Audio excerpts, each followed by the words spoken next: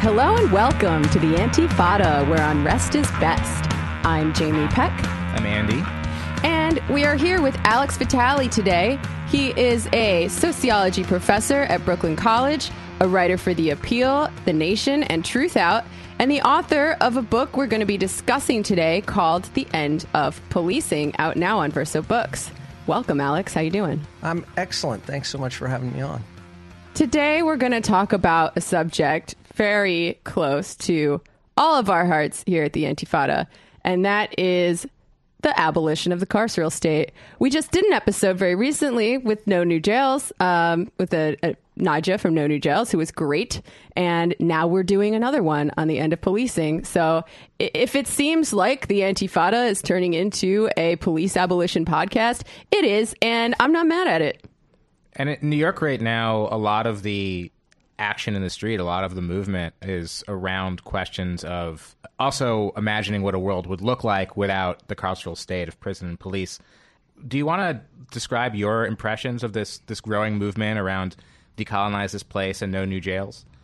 Yeah, I don't think that it's, that new. It's been evolving and taking different forms and expressions. So for the last couple of years, it's really been focused on this no new jails front of trying to oppose the building of new local jails to replace Rikers. And that movement didn't really lend itself exactly to angry street protests. So it was meeting with community groups and doing some lobbying and this kind of grassroots mobilization. But the proposal to, add yet more police to the subway, right as we see a whole series of obvious police abuses, that did lend itself to kind of angry, disruptive street protests, which is in a way a return to the Mike Brown, Eric Garner area. And of course, there's a lot of the same people being mobilized here. So I think it's the same movement, and it's been taking different forms over time. And I think that it's important that street heat component not get left out of the mix. And so I think it's an exciting moment and a kind of consolidation of forces. And to me, it's very exciting to see that this is a movement that has had legs, because in my 30 years of doing this work, police protests have been very episodic and short-lived. Some horrible abuse happens. There's a set of very angry protests. Some reforms get put forward. A few of them, get agreed to, and then the movement kind of demobilizes and very little really changes. So that, to me, has been one of the most exciting things about the last 4 or 5 years, is the sustained activism around this issue. I think what's so potent about these last two protests, these FTP marches, one was here in downtown Brooklyn and another one was in Harlem, and it's a combination of two things that are making average New Yorkers very angry. First, over policing, which of course predominantly affects young Black and brown people, and then something that affects pretty much everybody who doesn't just take an Uber everywhere, which is the decreasing quality and raising costs of public transit. And now people think that already the 500 new cops are on the subway because we're seeing all these videos of police abuses on the subway. But that's a plan that they're still discussing doing. What's happening now is just a slight increasement in policing in the subway. That's nothing compared to what's coming. And I think actually these protests and, other activity might be pushing the MTA into moving back on it. But we're going to see that later this month. Oh, God. They're so bad. Sorry to state the obvious, but every time you see a video of a churro lady getting harassed and humiliated, or a Black kid having a million guns pulled on him in the subway while everyone's terrified, I know that the working class is divided along lines of race and nationality or whatever. Anyone with a heart would care and should care about those videos. I think they're very powerful, and I'm glad that people are talking about it. I also want to talk about these protests in terms of the worldwide movement against austerity and neoliberalism, because it seems to me that things are popping off all over the place for related reasons against a common enemy. And I know there were conscious efforts made in New York City to connect up these protests with other protests around the world. The last march, people had umbrellas to connect them to the movement in Hong Kong. There were lasers, and those have been appearing in protests all over the world. And in addition to looking cool, they can also be used to, disrupt police activity. And then you can go home and play with your cat. They're like really multi-purpose tools. So that's nice. I mean, if only the police would chase them the way cats do. I know, right? That'd be so perfect. You've never seen a police cat now, have you? It's impossible. Or a riot cat. Only police dogs. Exactly. And riot dogs. Cats are anarchists. There were also some banners that connected up different movements. Like, I believe we were carrying one. Am I not allowed to say that? Should I not say what banner we were carrying? We were carrying a banner. Listeners can pour through the photos and try to figure out which one it was. Yeah, try to figure out which masked figures are shaped like Jamie and Andy. But there were banners. There were banners with some slogans to connect these protests to the ones in Chile, for example. Evasión Masiva was one of them. And yeah. There were some flyers, too. I mean, people spelled some stuff out in writing in a little more detail as well. And I'd love to see more of that. The No New Jails people on the No New Jails question did a lot of great writing. Their report about alternatives to relying on jails is very powerful, and I encourage people to check it out. Yeah, and just to announce that, again, on December 20th, there's going to be the third FTP march connecting this struggle against the police with a street movement and the abysmal conditions on the MTA. So that'll be on Friday, December 20th, somewhere in Manhattan. Just watch Decolonize This Place's Twitter and Instagram for more details when they come up. Yeah, come on out, fam. One thing I wanted to note about the last protest, and maybe this should be something to know if you're planning on coming to the next one, is things do seem to be escalating a little bit. Like, would you say that that's true, Andy? I don't know. I think the one in Harlem, although there were 60 arrests and they were kind of brutal, it just looked like how the end of Black Lives Matter looked in New York. Like, they were just really trying to make sure people aren't in the roads. But I would say that everyone moving into the subway at the same time and like the vandalism of the subway is a escalation. But it's definitely it's not like a Hong Kong level escalation. No, I mean, we're probably not going to see that here, but maybe, who knows? But the police definitely don't like it, and when something happens that they don't like, they can overreact for sure. But I remember the first march, the police were just kind of observing and seemed pretty chill. So that's kind of what I thought the second march was going to be like too. I think that's because it was in Brooklyn, but that's just my theory. You think? Yeah. I think they weren't ready too. I mean, they were caught off guard by the size of the first one, which I was at. And it's clear to me that they made a strategic decision not to allow the second one to, quote, get out of hand from their perspective. Mm-hmm. And so they had a very large mobilization and a plan for making mass arrests when given the opportunity sort of legally to do so. Oh, yeah. As soon as we got to the square where everybody gathered, I saw the cops with those giant rings full of zip ties, those like little handcuffs that they use when they arrest a bunch of people. And I was like, oh, what's this going to be? But then I was still kind of like, oh, like I'm in marching mode right now. I'm not in like crazy unpermitted street action mode. I thought I was just going to like march and yell stuff and carry a banner. And then we turned the corner into that first intersection and the cops just rushed in and started tackling people on both sides of me. And my fight or flight kicked in and I just took off running. And it was kind of like that at various points throughout the night. It's the same thing with Occupy, right? After the first couple of things, they got a feel for what was at stake here. And then the repression of marching in the street began, with full force.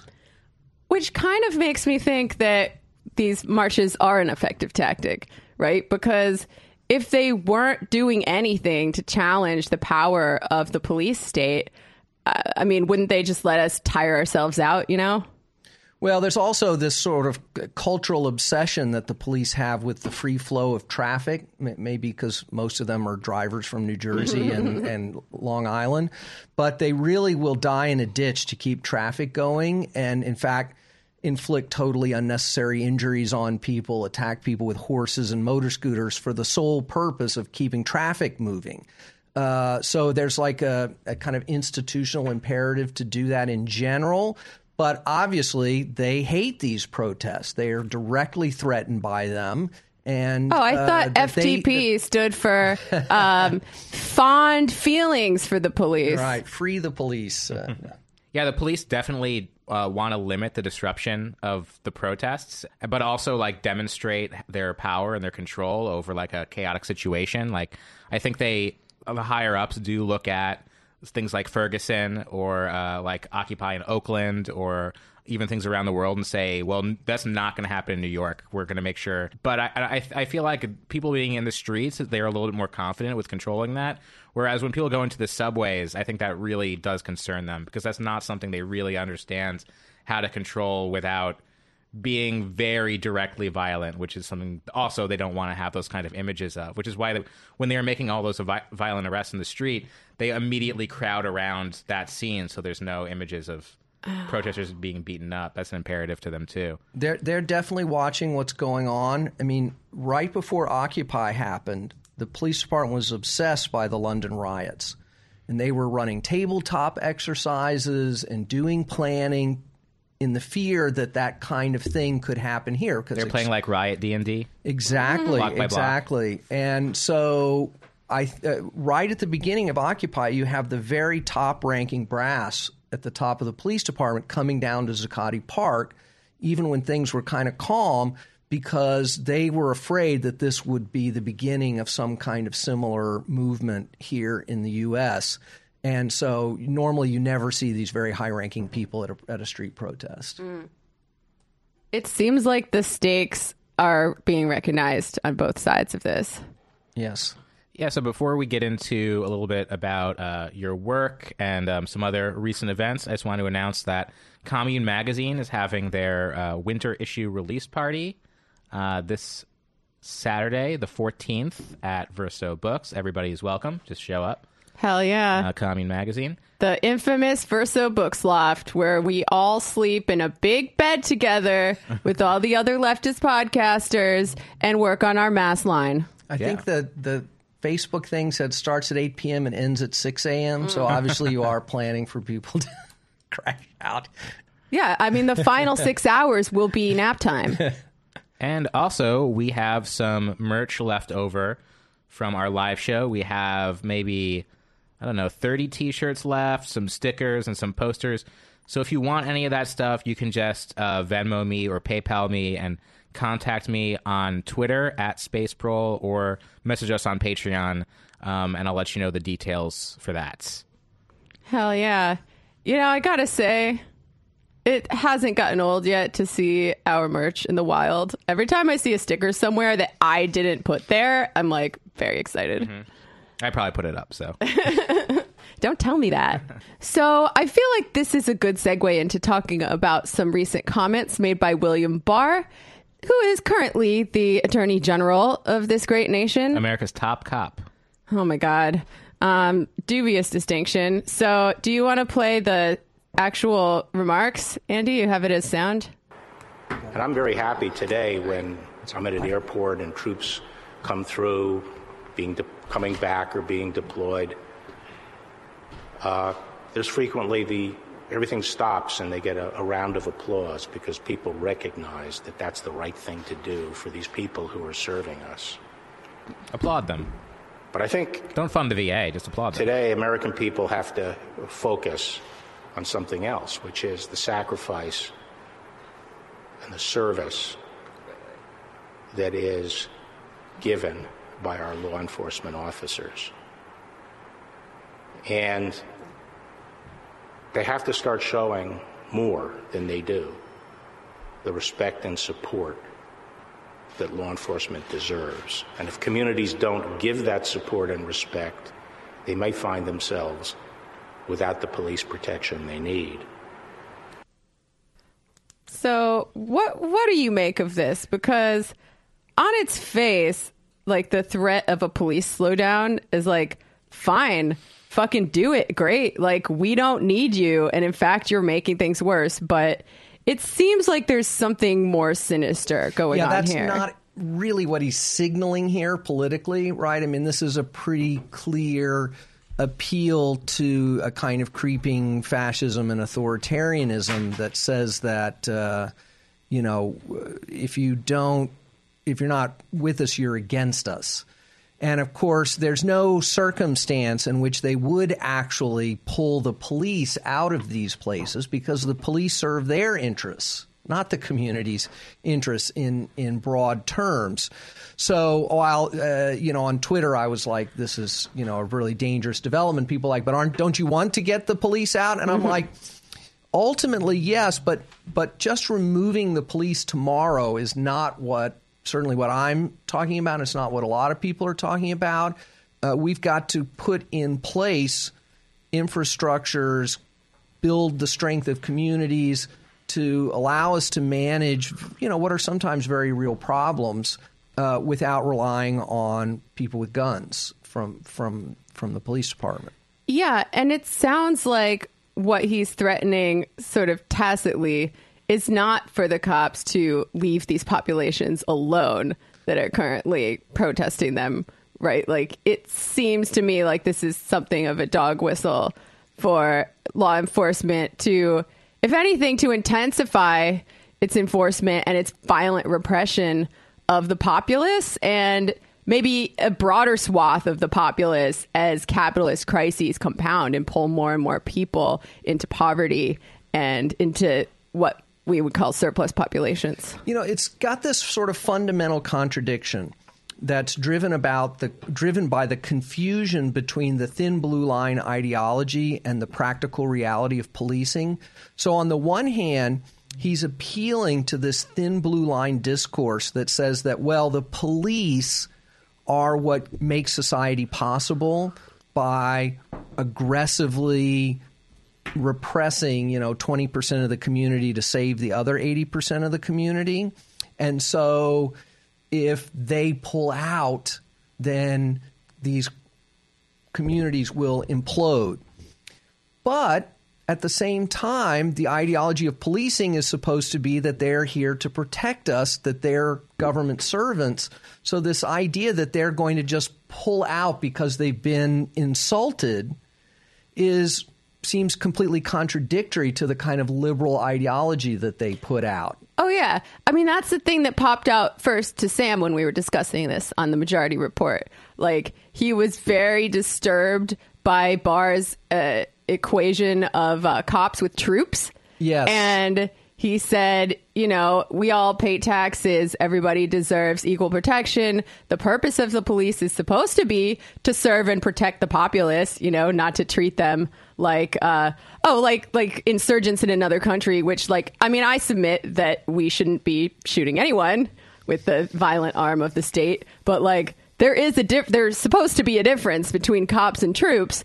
And, I made the point that the police have been militarized for a while and used against Americans for the entire history of the police. But I didn't know as many details about it until I do now after reading your book. And it turns out we kind of talk about the militarization of the police like it's a recent phenomena sometimes, I think, in these conversations, because it has definitely escalated recently with advancements in technology and stuff. But I learned from your book that it's been like that the entire time, and a bunch of the police forces that we have now in various parts of the country were founded for all the evilest reasons you can think of, like ethnically cleansing Mexicans from the Southwest, catching runaway slaves, using counterinsurgency tactics learned occupying the Philippines against striking workers in Pennsylvania. The list goes on.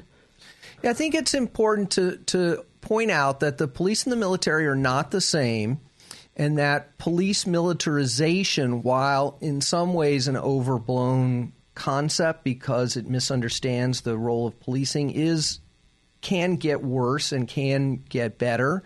And I want to just turn what you said earlier slightly on its head. Imagine the chairman of the Joint Chiefs saying publicly in a speech that he's angry with the way the troops are being treated and that if they don't start respecting the troops, we're just not going to follow orders anymore.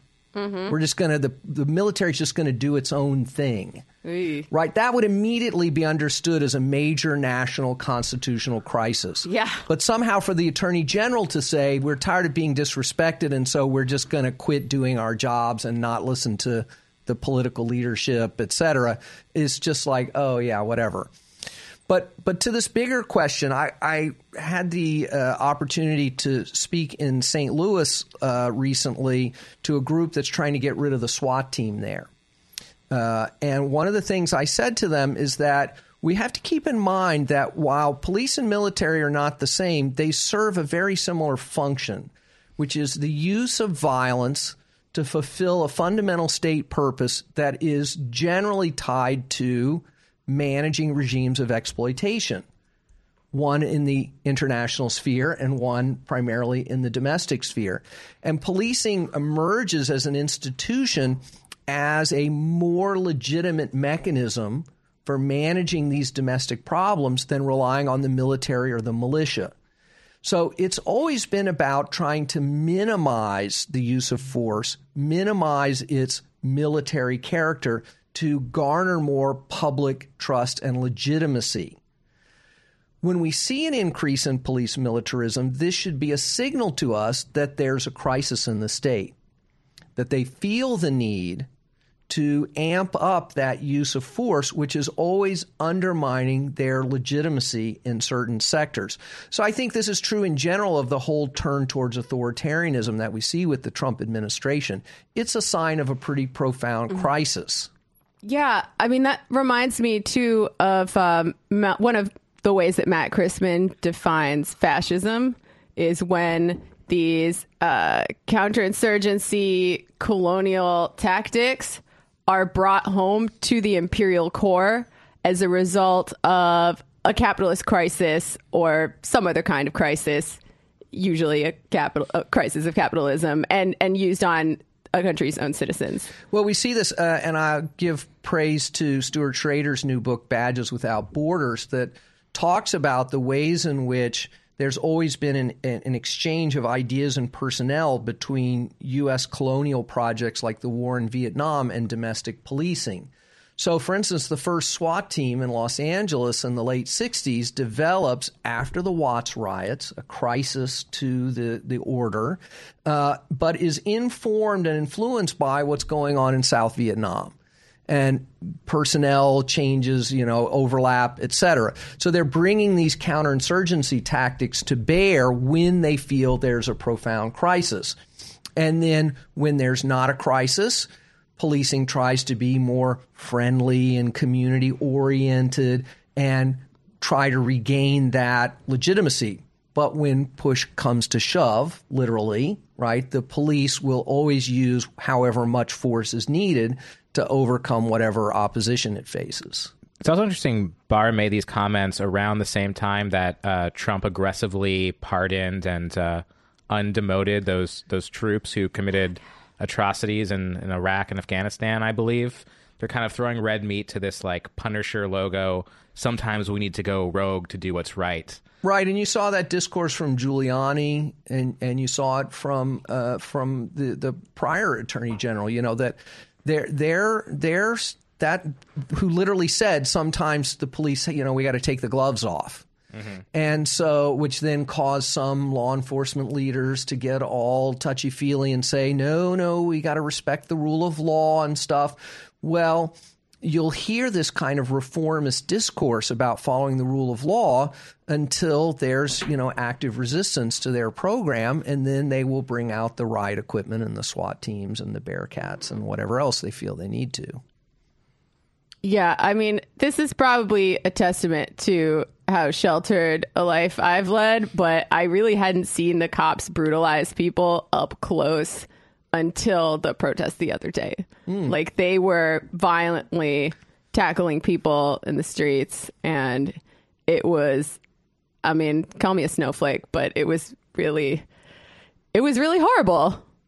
And that is a thing that happens every day to people, mostly black and brown people in this country. If you do ever get tackled like that and they're handcuffing you, ball up your fists. It increases like slightly the size of your wrist, so when they put the handcuffs on, they can't put it on that tight because they usually put it on so tight to cut off circulation. And people those plastic cuffs are a lot worse than the metal ones, ironically. But if you sort of ball your fist tight while they're doing it, like don't resist in any other way because you're probably not going to get out of that situation. Yeah, and that way the cuffs will be a little bit looser on you.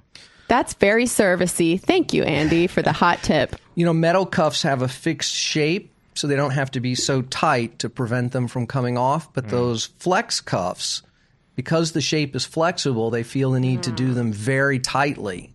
And so they can actually be damaging and quite painful if left on for an extended period of time. And sometimes people have them on for a day or more. Well, it's important to complain that they are too tight, and sometimes you can get relief in that situation. I really thought that I was getting the cuffs this time because I'm just not fast. Like, I've already told all of my friends that they can leave me behind when the shit hits the fan. I'll just be at Alphaville or something trying heroin for the first time. But, like, adrenaline is a hell of a drug, folks. So if you don't think that you are speedy enough to participate in one of these things, if you don't think you're brave enough, I mean, look at me. I'm a total fucking snowflake, and I did it. So maybe you can, too. And you're in the street. Like, I think if you're at that march and you stayed on the sidewalk, like away from the police, you would have been okay. Oh, yeah, for sure. That may not always be the case, of course. So, like we said, this is kind of the return of some of the street energy of Black Lives Matter, which is also known as the Movement for Black Lives. I guess that's kind of the less institutional way to refer to it. Since those street protests were more or less broken up by police or lost their energy in other ways, that energy kind of went in two directions. One was more reformist, more towards the Democratic Party, towards community policing and that sort of thing. And the other calls itself abolitionist or into decolonization or moving into different left anti-capitalist segments. How would you describe the politics of this more radical wing that's often referred to as abolitionist? Well, I think it's very exciting that we have a movement that understands more concretely and critically the fundamental nature of policing and prisons and society, and that is not pulled into the sort of false promise of police reform. So in this latest iteration, no one in that movement is calling for better training for the transit police or little rules about, who they can arrest when and how much force they can use, et cetera. That they understand that fundamentally that increase in policing is about a kind of misdirection, so that instead of actually putting the subway on a firm financial footing, instead of actually providing housing for people, instead of doing what Kansas City just did, which has made its entire transit system free, that they're going to use police to enforce the fare rules, drive undesirables in quotes out of the subway, and just amp up policing. And this is the standard austerity narrative, right? Replace adequate social services with intensive invasive policing and mass incarceration. So this movement is abolitionist in the sense that it has that analysis, that it is not looking to make the police friendlier, more efficient, more law-abiding, less biased, but it's trying to replace them with things we actually need, like a properly functioning mass transit system and actual housing for people who need it so they don't have to live in the subway.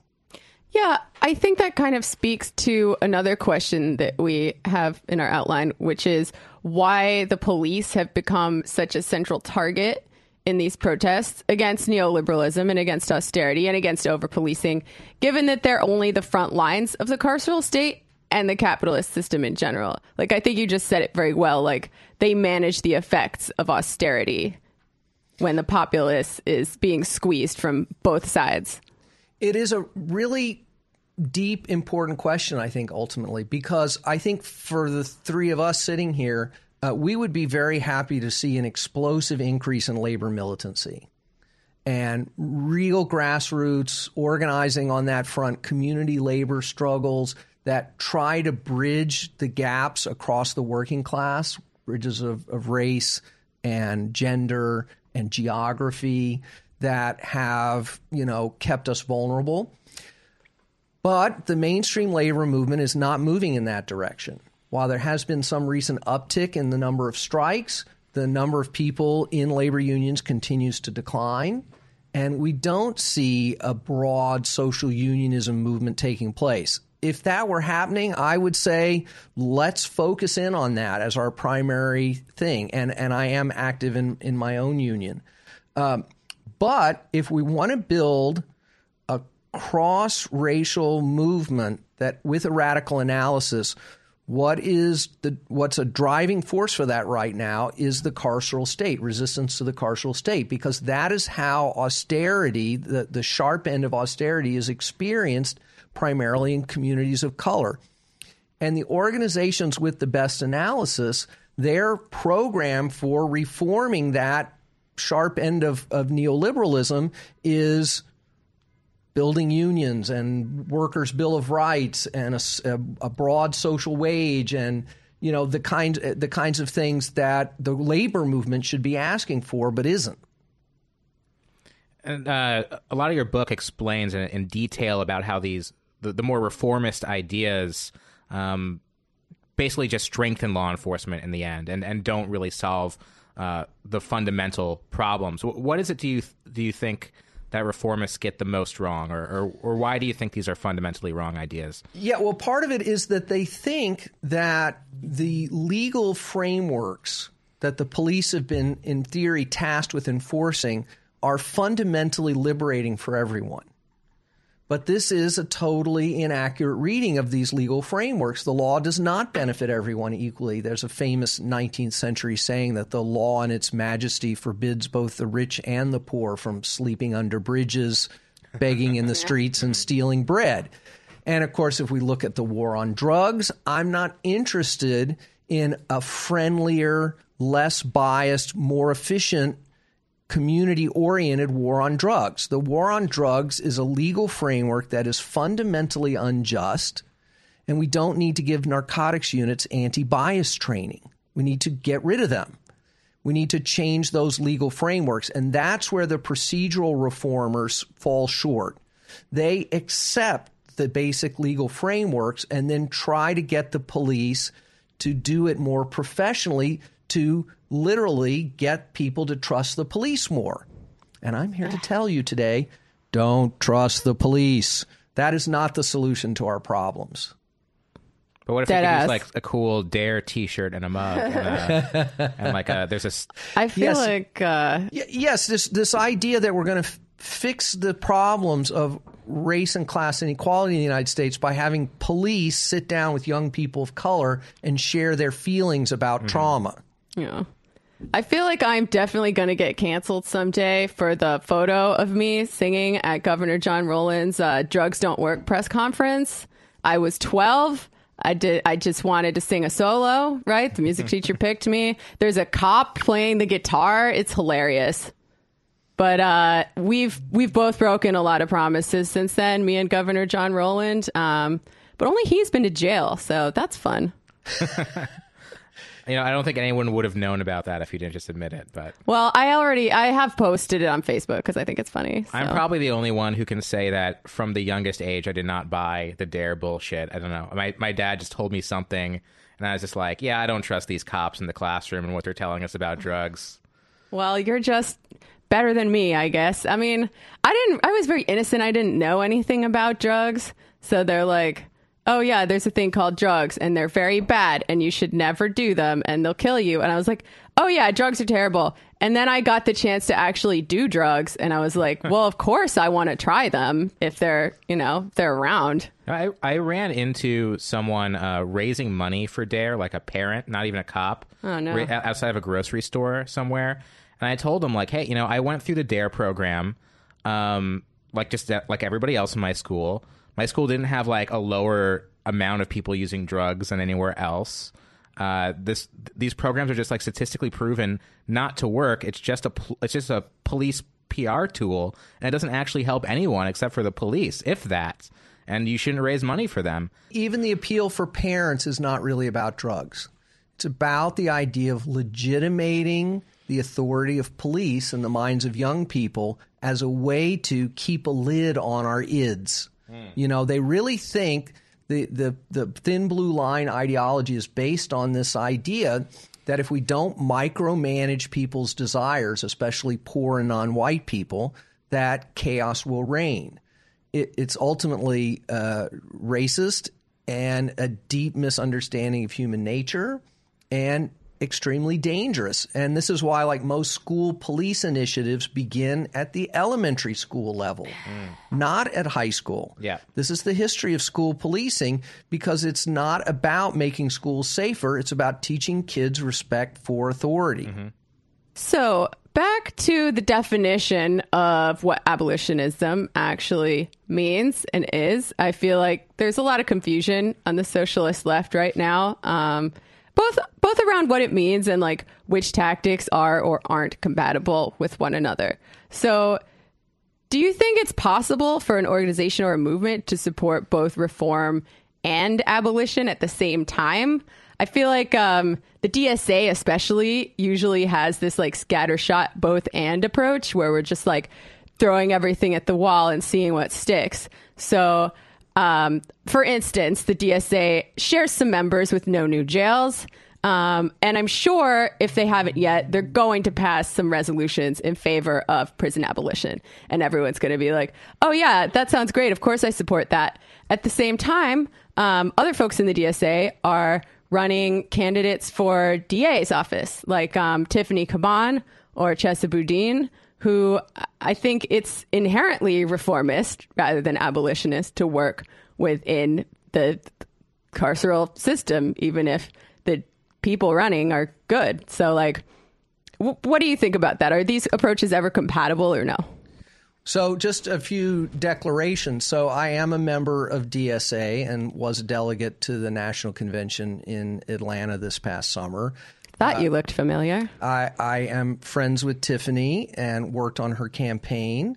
The Chase's people, I've been in conversation with them. So I am connected to this sort of progressive prosecutor movement. There's this concept of non-reformist reforms, and Critical Resistance has some really good materials. You can go to their website and kind of, they've even got a little flow chart thing that help you think critically about this. It's important to understand that movements have to develop organically, which means sometimes you throw stuff at the wall and see what sticks, even things that aren't perfect, but that speak to where the communities that you're trying to organize within are at and where you want to try to get them. And of course, we've got to build political education and deepening analysis into all of our political organizing work.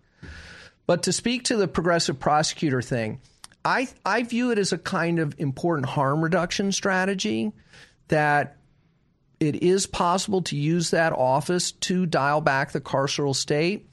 But I set a very high bar for getting involved in that work. So I met with all the candidates in the Brooklyn DA's race and did not endorse any of them. And I was in the process of meeting with all the candidates in the Queens race when I got to know Tiffany, and felt that what she was articulating was on a completely different level, similar in the way that I think Krasner is really operating on a different level. And many of the other progressive DAs I've met across the country, I don't think they are. Some are trying to figure it out, and I've put my 2 cents in with some of them about what that might look like. But it's not my main focus. And even with the progressive prosecutors, what I've tried to do, and Tiffany understood this very clearly, is what can they do to support interventions in the community before the criminal justice system gets involved at all? So, for instance, Krasner is trying to use his political power to pressure the city to put more money into violence reduction initiatives in communities that have no connection to the criminal justice system, so that these young people never end up in his office in the first place. And so that's the kind of stuff that I'm interested in. And here in New York, there are a number of folks in DSA, in Afro-Socialist, Racial Justice Working Group, Socialist Feminists, who are in dialogue about trying to get people together to have a conversation about the different movement that of activity that's going on right now, everything from sex work decriminalization to getting police out of the mental health business, and see if we can't get DSA in New York City on a little bit more of a solid strategic footing where people are on the same page. So I'm excited about the prospect of that. Cool. That's a more optimistic answer than I was expecting. So thank you. Let me ask let me try to deflate the optimism a little bit. All right, go for it. Let's say a socialist candidate like a Bernie Sanders were able to take the reins of federal power. Given what we saw with the Obama administration's oversight of certain police departments, like Ferguson, for instance, or Oakland, how much do you think state power can really do to rein in the police, given how autonomous they tend to be? So more declarations. So I worked on the Sanders criminal justice document, and some of my language is in there. But there are a lot of things in it that I asked them to take out. So I was not completely thrilled with the particulars in it, though the framing I thought was very good. But I'm not interested in putting my energy into, the presidential race as a primary thing. I think that what happens with the election is of secondary importance in terms of these key issues. But keep in mind, I view a rising labor movement as a criminal justice reform. I view healthcare for all as a criminal justice reform. So to the extent to which a Sanders movement writ large can help us move in that direction, that's all good, even if they keep some money in the budget for implicit bias training, which I think is totally counterproductive. So we need to keep those things in perspective and have a kind of holistic analysis. It is definitely true that the particulars of policing are an overwhelmingly local issue. We've got close to 20,000 independent police departments in the United States who are generally accountable to local mayors, not even governors, much less at the federal level. The federal involvement historically has been mostly just about giving away money with very few strings attached, and I don't really see that changing dramatically. Maybe Sanders would reduce the amount of money that would be given out. There's some of that language in his proposal. But this is going to involve a lot of local struggle, which in some ways is a good thing. We don't have to wait for everything to get fixed in Washington to make real transformative changes at the local level. Yeah, let's break that down a little bit, because a lot of people think that things like body cameras or training against racial bias is going to help the cops. It's going to make the cops kill fewer unarmed black people. And you break it down very well in your book why that's not true. And like, as an aside, like we were saying before, even if the cops aren't killing people, they're still arresting them and feeding them into a system that is incredibly harmful to their lives and to their communities. But like, why doesn't racial bias training work? Yeah, that's one of my favorites to talk about. Yeah, so implicit bias training, which is the primary form it takes, and this is important, why they add the implicit part in, is based on this idea that, we have unconscious racial biases, and that this must explain all these disproportionate killings of black people, as the police were just unaware of their unintentional biases, and if we can just make them more conscious of them, that they'll hopefully, shoot fewer unarmed black people. Well, this is problematic on so many levels. The research is no good. There's no connection between how people score on this test and their actual behavior. There's no research that shows that this training makes any difference in individual level behavior. We got a big problem with explicit racial bias in policing that is not accidental and unconscious, but also the racism is built into the mission we've given police. When we make a decision as a society, our political leaders tell the police that they are the primary agency for solving the problems of poor non-white communities, that's going to make racial inequality worse in the United States. Because in Westchester County, when someone has a drug problem in a wealthy area, they don't get the police involved. They use medicalized drug treatment and other interventions. But in poor communities, you get the police, drug courts, prisons, etc. And this leads to worse outcomes and makes inequality worse. So implicit bias training is appealing to police leaders and political leaders because it allows them to say they're doing something about race in a way where no one is at fault, no one bears any conscious responsibility for what's happening, and could you just please shoot fewer black people in the future? And it's outrageous. And the people who are making millions of dollars selling this training, a lot of them academics at well-regarded institutions, are selling people a false bill of goods that actually undermines our movements and allows the racism of policing to just chug right along. Yeah, and your book stresses how the history of policing and its current state and its current problems are directly tied to an enforcement of the color line and white supremacy, the history of the ideology of whiteness in general, and that's very important to you and your work in understanding police. Do you think that the structural racism of the current police state could automatically go away if we had some sort of less violent community-based methods of dealing with interpersonal harm? Oh, yeah. And this ties into something that we were talking about on the Majority Report as well that I wanted to bring in, perhaps tangentially, which is we had a call from a libertarian socialist who, favors decentralized, localized government and things of that nature. And, Sam, being a big government soc dem, was like, well, then what will we do when you have police forces in situations like Ferguson, where they're just like violating people's rights, being racist, etc.? I hadn't read your book yet, so I didn't know that federal interventions rarely work the way they are supposed to. But it was an interesting way of framing it, because I feel like a libertarian socialist horizon also involves abolishing the police state as we know it. But like, some people think that like that's not necessarily going to make the racism go away. And in fact, if patrols or whatever we want to call it, whoever's keeping us safe is limited to small communities, that they could still be incredibly racist. So that's something that I've been wondering about myself. So if we understand policing as a state tool to manage the consequences of regimes of exploitation, then this sets the framework for analyzing, a future course. And it dissuades us from a simplistic analysis about just making those institutions, friendlier and less biased. So historically, what we're talking about is, the rise of racialized capitalism, which gets expressed as, the exploitation of workers and the super exploitation of workers of color and indigenous people.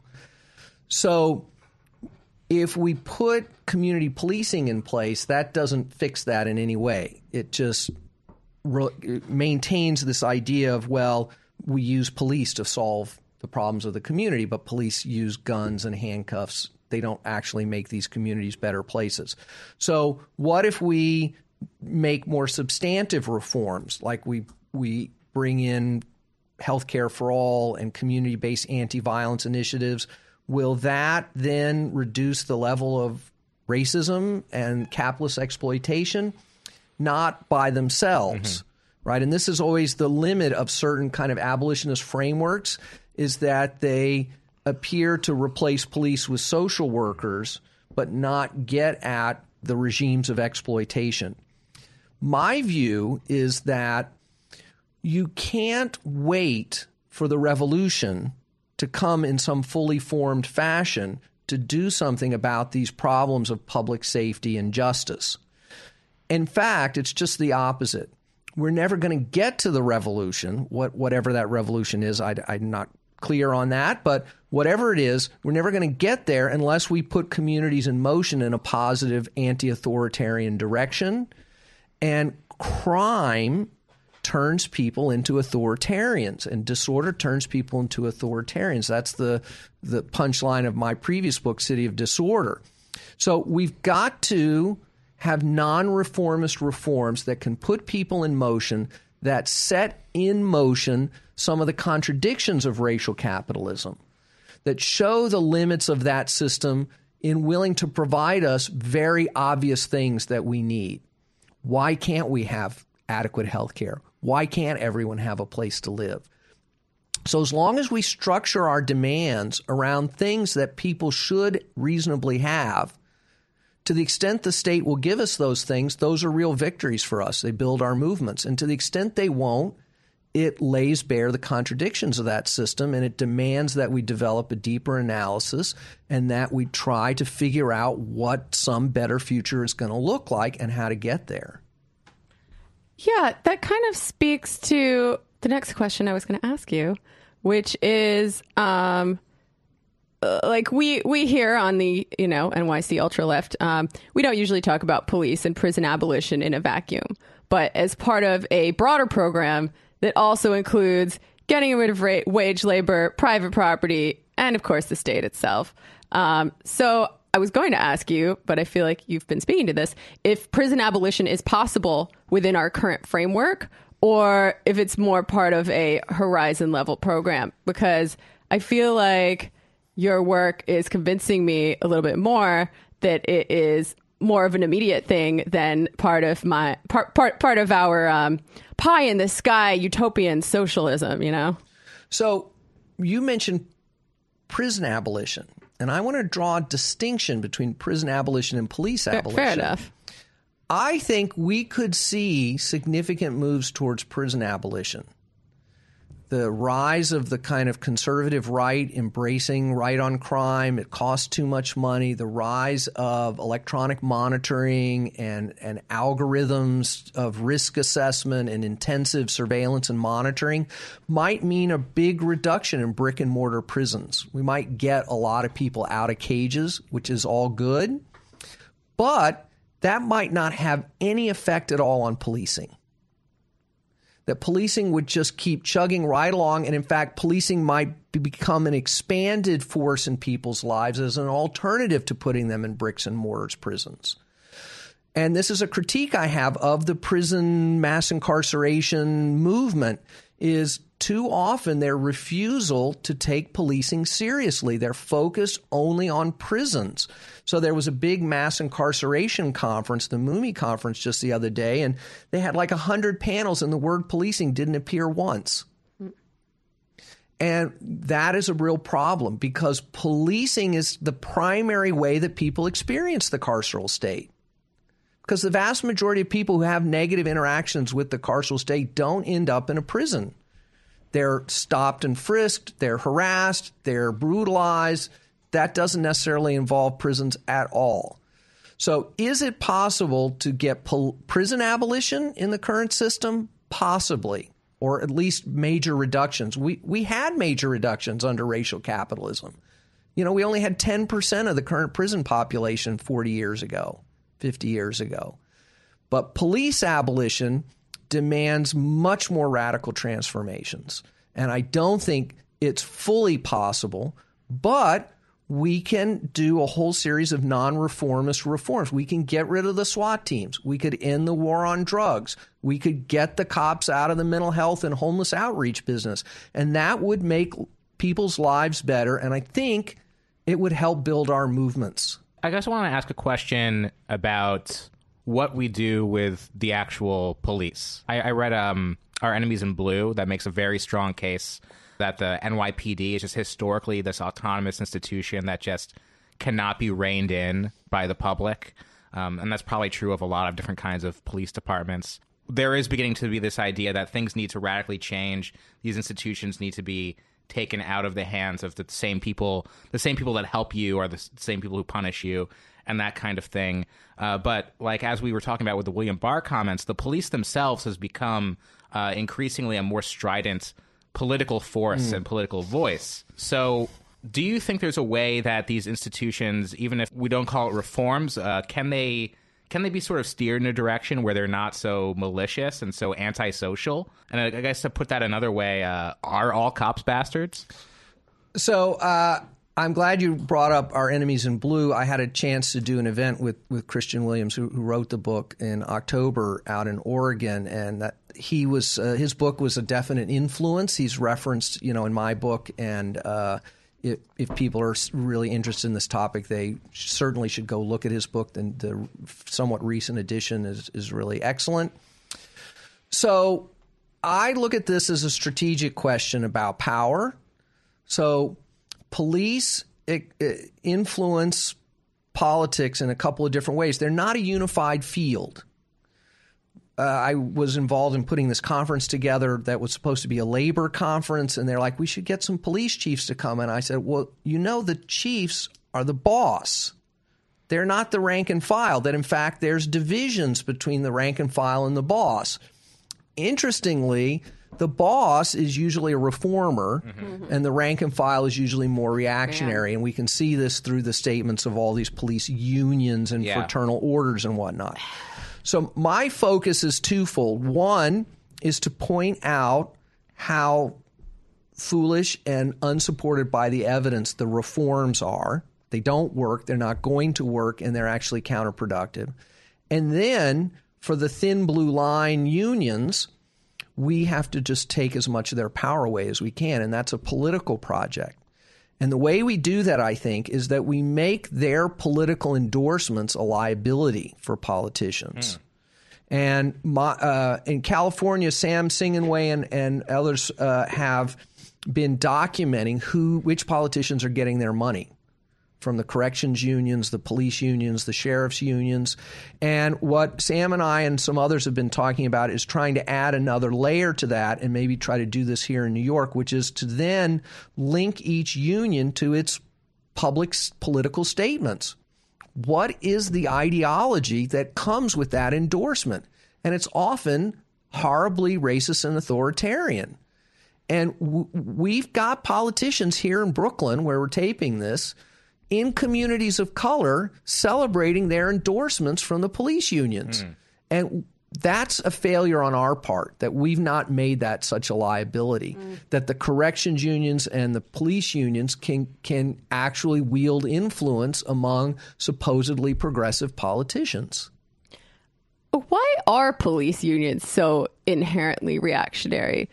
Like, it seems like it's at least possible that a group of cops in any given area might be committed to some sort of at least liberal reforms, but we've never seen that happen ever. Is it just that, like, the general setup of a union is like most workers want to do as little work as possible and do as shitty a job as possible for the most money? Oh my God, I just made unions sound so bad. I think that's good. I think we all deserve that. And what is it? If that was what their unions were doing, I would have no problem. Yeah, right. If they were about trying to get another 2% on their pension or something. But of course, that's not the issue here. That's why I think it's important to include the political statements in our analysis of who they give money to, because they're saying that they do want to be in charge of everything, that every problem is a problem for the police to solve through punitive, invasive intervention in our lives. And also, anything they do wrong isn't their fault, and you should let them. There should be no accountability. Because when they do something wrong, it's in the service of their authoritarian project. Now, if they do something bad off the job, or they do something that's corrupt, then there's more openness. Cops do get fired for corruption quite often, actually. It's the on-the-job use of force where anything goes. And that's because they believe that, they're dealing with people who only understand the sharp end of the stick, the lash. Yeah, I mean, I guess it's just qualitatively different. Like, if you fuck something up in the Amazon warehouse, I don't think there should be accountability for that. But if you fuck something up and kill someone on the job as a police officer, you should be held accountable. I mean, if a forklift driver in the Amazon warehouse, kills a fellow worker, we need to know why that happened. Are they being overworked? is the equipment malfunctioning because that's our fellow worker? But yeah, that isn't about ruining someone's life. And of course, while police do terrible things on the job and we want that to stop, throwing an occasional police officer in prison is not going to fix any of that. You know, everyone celebrated the imprisonment of that cop in Chicago who killed Laquan McDonald, but I guarantee I was in Chicago 3 weeks ago and no one is jumping up and down saying, oh my God, the Chicago Police Department, it's a whole new day. No, that's not what's happening. It had no effect on the way that everyday policing occurs there. So we've got to move our analysis beyond, one, that it's about individual officer discretionary decision making, and two, that we want to bring in the same mechanisms of deterrence that are driving mass incarceration to begin with to solve our own problems. Yeah. Yeah, it's always so bittersweet. I never know how to feel when a cop actually gets sentenced to prison for murdering someone. Because on the one hand, like, if we're going to have jails, we should put murderer cops in there. On the other hand, like, this is a method and this is a system that's never going to result in justice for the vast majority of people. The system puts those cops in prison to try to placate us. Yeah. If they want to do that, let them do that. But let's not use our political energy and capital focused on trying to make that happen. Let's stay focused on the things that are going to really make our lives better. That makes a lot of sense. And build our power. Hell yeah. So I also wanted to ask about, you know, we've been talking about what doesn't work to reduce crime and violence and interpersonal harm. And you go through some alternative methods in your book that have been shown to work. So maybe tell us about some of them and how they work and what they are. So one of the most exciting areas is in dealing with some of the most serious crime, which is, you know, shootings, gun violence, homicides among young people, so-called gangs, et cetera. So a lot of the work that I do on an everyday basis here in New York is with a big coalition of groups that's trying to end gang policing, big gang conspiracy cases, the use of the gang database, enhanced surveillance of young people on their social media accounts, et cetera. And instead, we're arguing for, you know, more spending for youth services, improvements to schools, and the creation of community-based anti-violence initiatives relying on the so-called credible messenger model, which employs older folks from the community who have a history of street involvement, who are known to the young people in the community, because these are often where this is a problem. These are awfully highly socially networked communities, to work with young people who are street involved at risk of either victimization or involvement in violence to try to break that cycle of violence. Now, this is not going to solve poverty. It's not going to end racial inequality, but it has been shown to dramatically reduce the amount of violence. And I think that creates space to then do the other work that we need to do to build our movements, because it's very hard, for instance, to organize young people as a radical political force when every 3 blocks they're shooting at each other. Let's dial back the violence and put these folks in motion politically. So on this next week, the Policing and Social Justice Project that I coordinate is releasing a report on gang policing, and you can see that at policinginjustice.org. Cool. Just ask the libertarian question. Yes. Okay. So just to close it out, you also you do a lot of these shows, and and it's good that you do, because you're very convincing about these subjects. And you'll also, it seems like you'll do any kind of show, and you've even done a couple shows with right libertarians who historically have, a similar disposition towards police encroachment. What is it like talking to a right libertarian audience, and what do you think the difference is between those folks and the more left-oriented police abolitionists? I would do more of those shows, actually. Yeah, if I got the invitations, I have done some.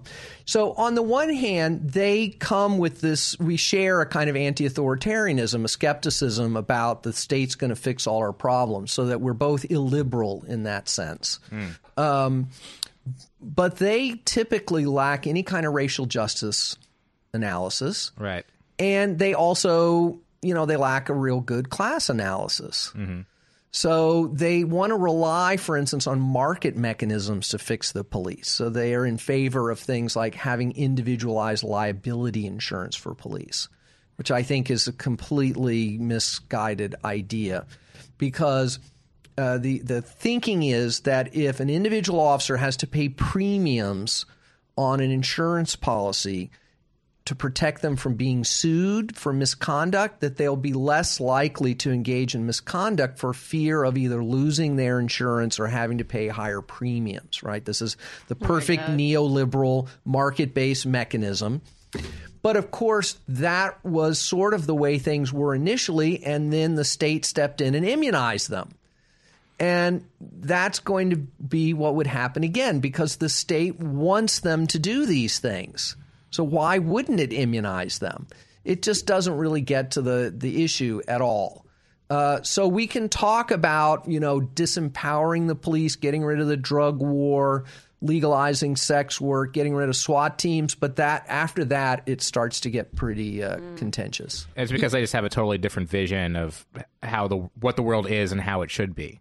Yeah, and just the nature of power, relations in our society. And their problems with the police tend to be very personal and right, like it's right. About, they're like, about social liberties. They want to be able to do to their bodies whatever they want to do to them without the state telling them what to do, which is which then melds nicely with their no regulation on corporate greed and corporate pollution of the environment and that sort of stuff. So there's this quick moment of intersection and then a very quick divergence. You should definitely talk about that if you come on the Majority Report. Right-wing libertarians are Sam's favorite punching bag, as they should be. One called liberals last week are and, mine, but yeah. One call. Well, they're a little bit more fun. One called last week and was talking about how they'll just be like all police will just be private police. So if somebody comes to your house and says this is my house now, then you call the private police force and they'll. See, that's what we had. That's what we had before. See, before the invention of police 200 years ago, if someone stole something for you or injured someone in your household, you would go to court and you would pay a personal fee to the sheriff, who would then go and compel that person to come to court and answer the charges against them, usually as part of a civil process. But that didn't work. In a complex capitalist society, that doesn't work. So then they created these state institutions to do that work instead. So it's a kind of romanticizing of some possibility that's been tried. And I mean, we could do more of that, but it would be better to set up community mediation processes to resolve disputes without the court system, to try to figure out ways to get people to live with each other with less conflict, et cetera. There are a lot of models for how to do this, community boards, et cetera, around the country. Okay, I thought of one more question to ask, and that's, in your years of doing this, have you ever met police officers who are sympathetic or even agree with what you have to say? Oh, yeah, all the time. I mean, the last talk I gave on Thursday night, a police officer came. He had an early edition of the book, asked me to sign it. Wow. It's quite frequent that an individual police officer will come, and they always say, for God's sakes, don't tell anyone I was here. So I'm not even going to say what department he was from. Here in New York, they'll come, and what command are you? No, I'm not telling you anything, but would you please sign my book? I really appreciate what you're trying to do. So, yeah, and outside the U.S., the book is very popular with police. I mean, I speak to police audiences outside the U.S. with some regularity, including sometimes hundreds of police executives at a time. Wow.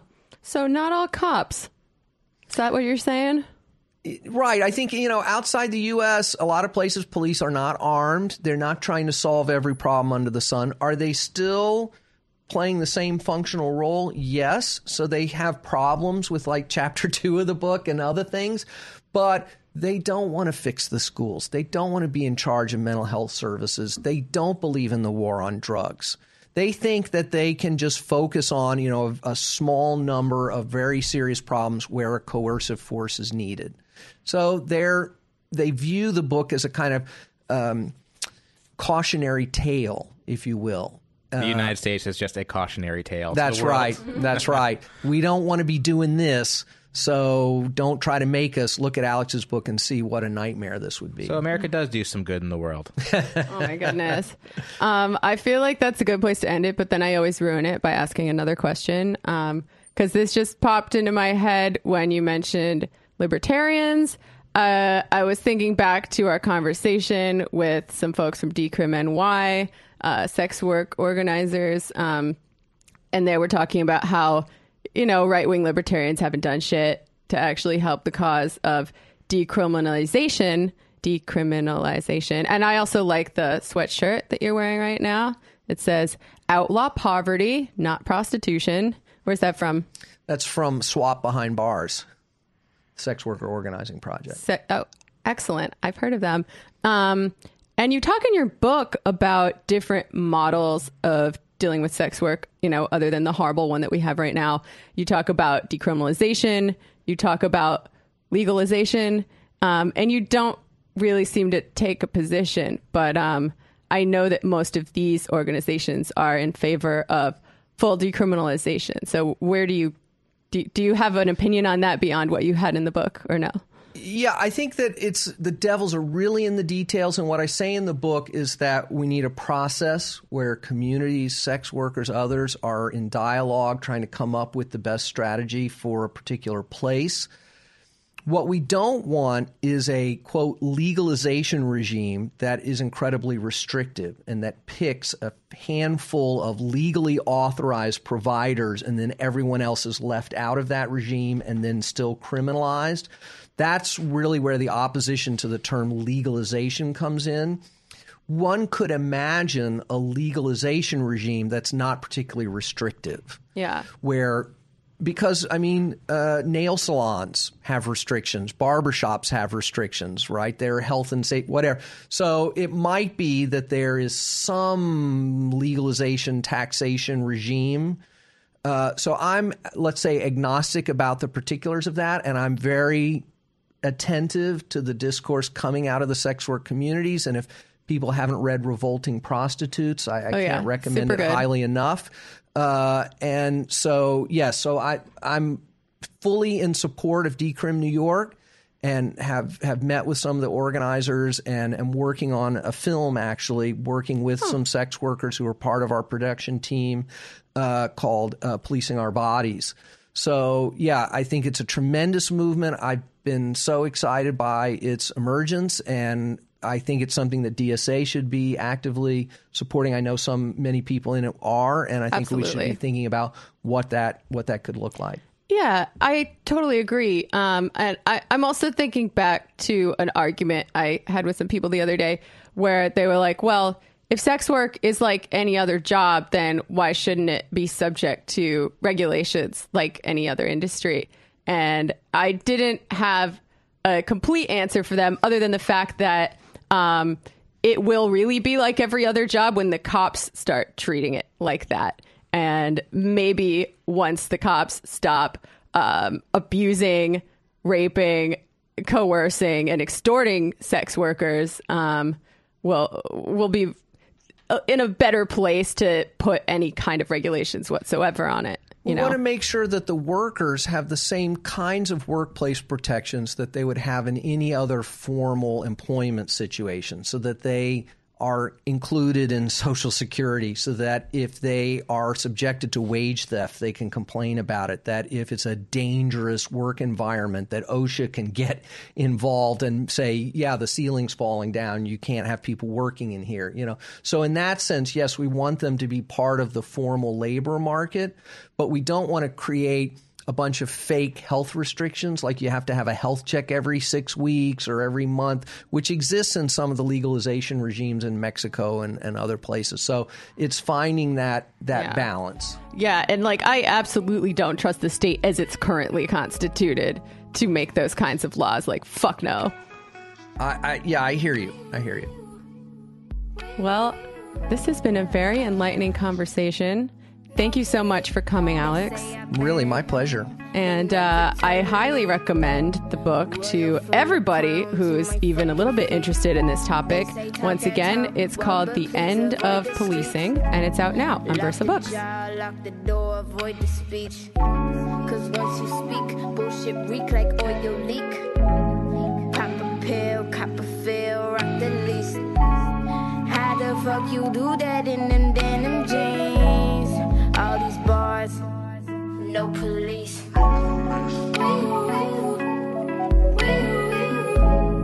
All these bars, no police. Papa's in it. Free. All these bars, no police. He called me Capitone, smoking ultraviolet. We turn off the phone. I'm in autopilot. Make that disappear, Mr. Copperfield. When we ride, he bust them tricks, Irene and Papa will. Watching Brandy, sipping brandy. Panties on the marble floor. Guess my pants is fancy. Bitches acting catty on the set. Make your man tap me on his neck. Or tap me on your back. Ugh, that's nasty, but I'm classy with this shit. So pop a couple Xannies for me quick. Pop a couple Xannies for me. Pop a couple Xannies for me quick. Pop a couple Xannies for me, bitch. Like all these bars, no police. All these bars, no police. Pop a Xanny, free. All these bars, no police. Yeah, yellow bars, get it in. Somehow this shit medicine. Feel that slow high sentence.